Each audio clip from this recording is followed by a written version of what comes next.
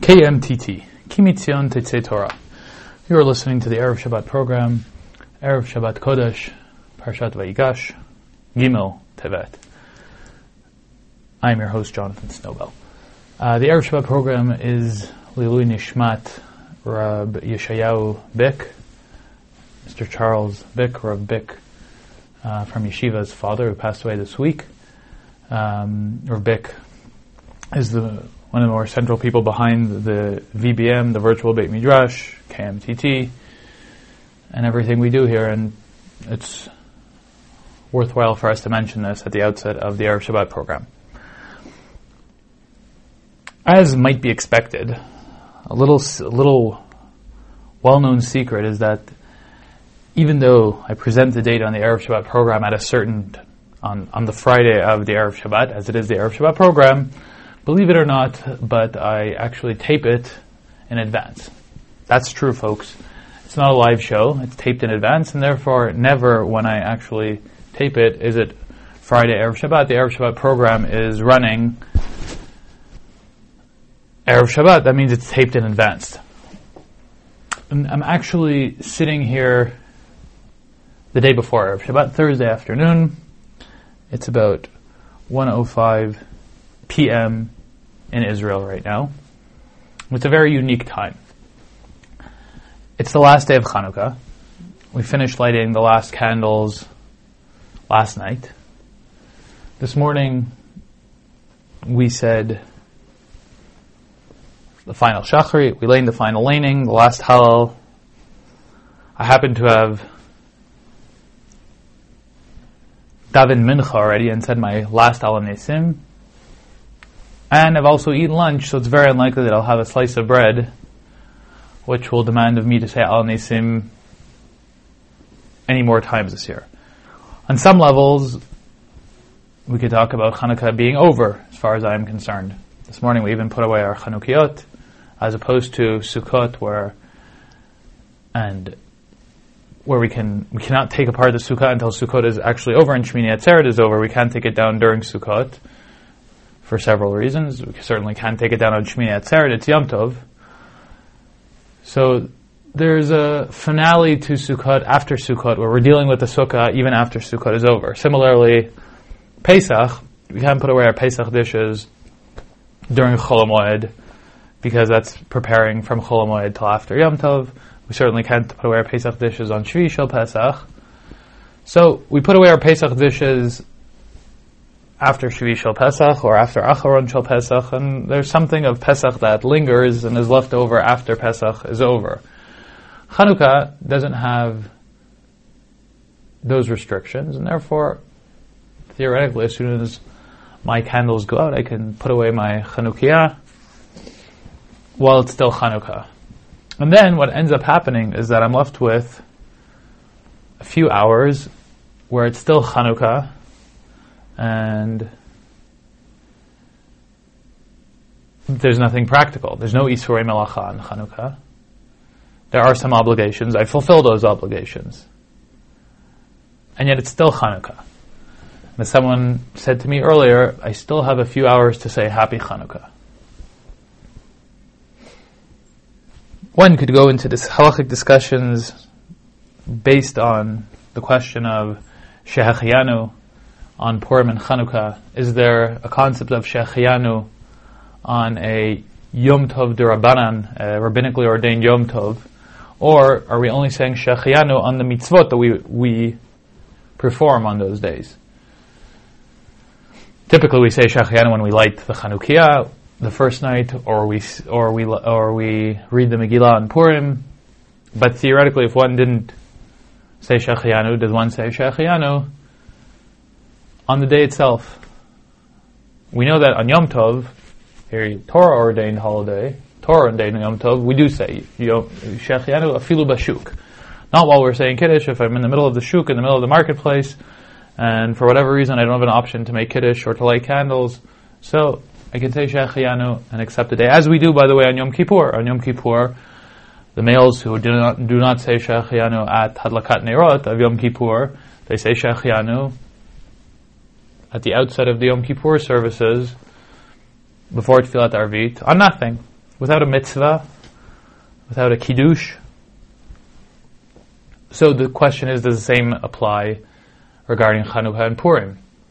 If one realized on the 8th day that, wow, I never said Shechianu, and I'm finished lighting the Chanukiah, can I say Shechianu now on the day itself? So this is a question that's discussed in the Biur Halacha. There's a famous Meiri, whether there's a Kedushat Hayom to Yamim Tovim Derabanan. All of this makes us appreciate the concept of time. Time is a very powerful concept within our lives in general and within Judaism specifically. Here we are discussing a time which has a significance to it, though no practical significance to it. It's Chanukah, but what do I have to do on Chanukah? So there are those people who still have to daven mincha on Chanukah or still would be benching, but I'm not one of those people. And yet it's Chanukah. I don't have an Isur Melacha, and yet it's Chanukah. The time again being something of significance. Is it of significance? Time plays a factor in the Parshat HaShavua as well, or the Parshiot HaShavua that are coming up. Something that we've discussed in the past. Yosef is 30 years old when he stands in front of Paro and becomes the Mishneh LaMelech, the second in command in Mitzrayim, in Egypt. He is 39 years old when his family comes down to Egypt, and he's at the height of his power. In the past, we've described that the arrival of Joseph's family begins a deterioration in the relationship between Yosef and Paro. And this, without going into the details, we discussed as being related to Yosef and his family's decision to not take additional leadership roles in Egypt and not to integrate into the Egyptian society, but rather to set up their own society in Eretz Goshen, where they are taking care of their flocks and their herds, something that the Egyptians are not too fond of.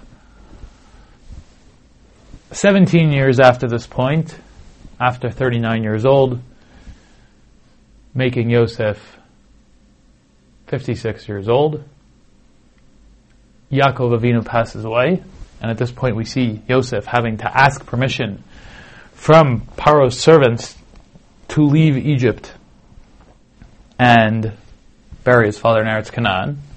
The request itself is not hard to understand, but the fact that Yosef no longer communicates directly with Paro, when he used to just waltz into Paro's court and introduce his father 17 years earlier, is very telling of some sort of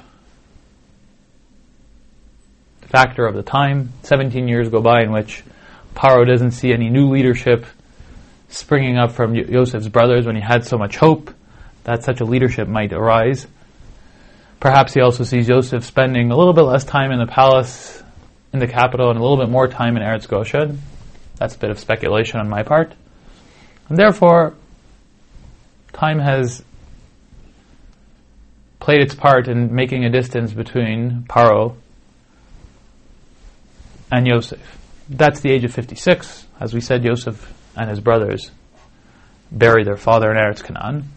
And then Yosef lives for another 54 years to the age of 110. Now, if we draw a line showing Yosef at his height at the age of 39, when the famine is on, and perhaps a few years later when Yosef buys the entire land in the land of Egypt and gives it over to Paro, making Paro not only the ruler by the fact that he is the king and the Paro, but by the fact that he's the landowner of the entire country. Yosef reaches then really great heights in his role in Paro's court. But then it starts tailing off. And as we see, towards 56 it's going down. And we can imagine that this line that's coming down from the climax and going down past the age of 56, when Yosef is not talking directly to Paro anymore, continues to go down for the next 54 years. And then, surprisingly enough, or not surprisingly, once we accept this theory, Sefer Shemot starts with Vayakol Melech Chadash Al Mitzrayim Asher Lo Yada Et Yosef. And we all ask, how could he not know Yosef? And Chazal say, oh, well, he knew Yosef, but he chose to put him out of his mind. Or it's the same Paro, Nitchatshu Gzerotav, but his decrees became new.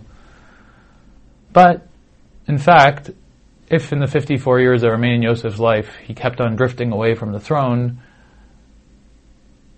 as he already began, it's very possible that by the end of his life, he was an old man who everybody respects and everybody knows that he had an important position, but the significance of his position and who he was and the centrality, he wasn't a central player at the end of his life. And therefore, the new Paro, whether it's the Paro's son or the following Paro or the Paro's grandson, doesn't really know Yosef and doesn't really understand why he should treat the Hebrews in a favorable manner as a result of Yosef's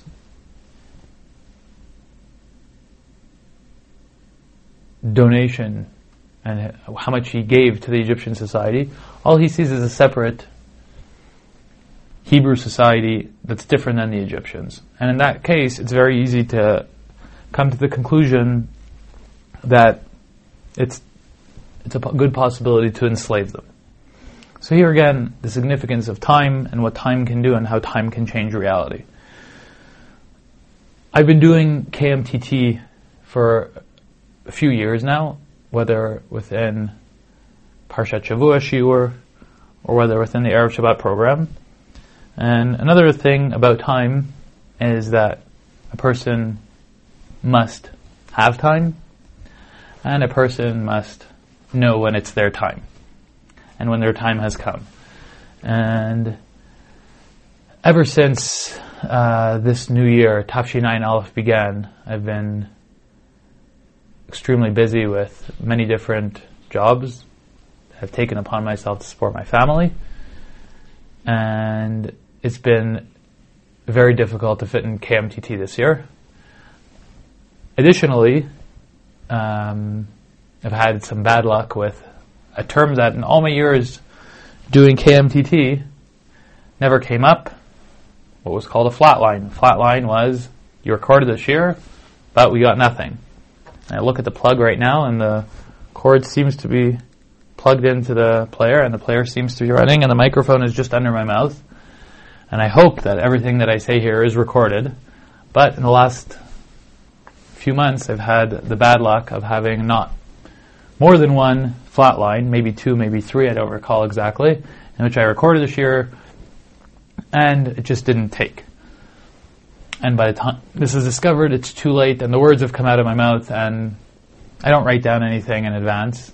I think about what I'm going to say, but it's not repeatable in any way, shape, or form. So between the combination of bad luck and the fact that I realize that my busyness is impeding me from fulfilling my duty to KMTT properly, I've realized that my time has come and it's time to say goodbye to giving a regular shiur on KMTT, a regular program on KMTT. The Erev Shabbat program was always somewhere in between proper shiur and something less formal, more fluid, more flexible, which was its beauty. I do wish that I could continue doing this. I wish there was more of a budget to do more creative things with KMTT and take it to the next level. I was always invited to make the Erev Shabbat program into something more dynamic and more exciting, but I was never given any type of time or budget within which to do that, and obviously we're all limited within those limitations to do what we can do to the best of our ability.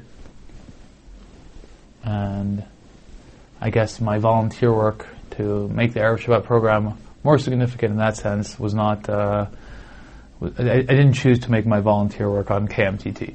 And I'm not complaining or anything like that, but I think KMTT has a tremendous potential, and I wish in the future there opportunities to do better, cooler, more happening things with KMTT, so that you don't just have a 15-minute Erev Shabbat program or a half-hour shir, but you actually have something that could come into the place of radio that you could listen to, many different things happening, coming together, even if it's pre-recorded, but something a lot more like radio, where the songs can be involved and interviews could be involved. And as I said, the sky is the limit, but not under the present conditions, unfortunately.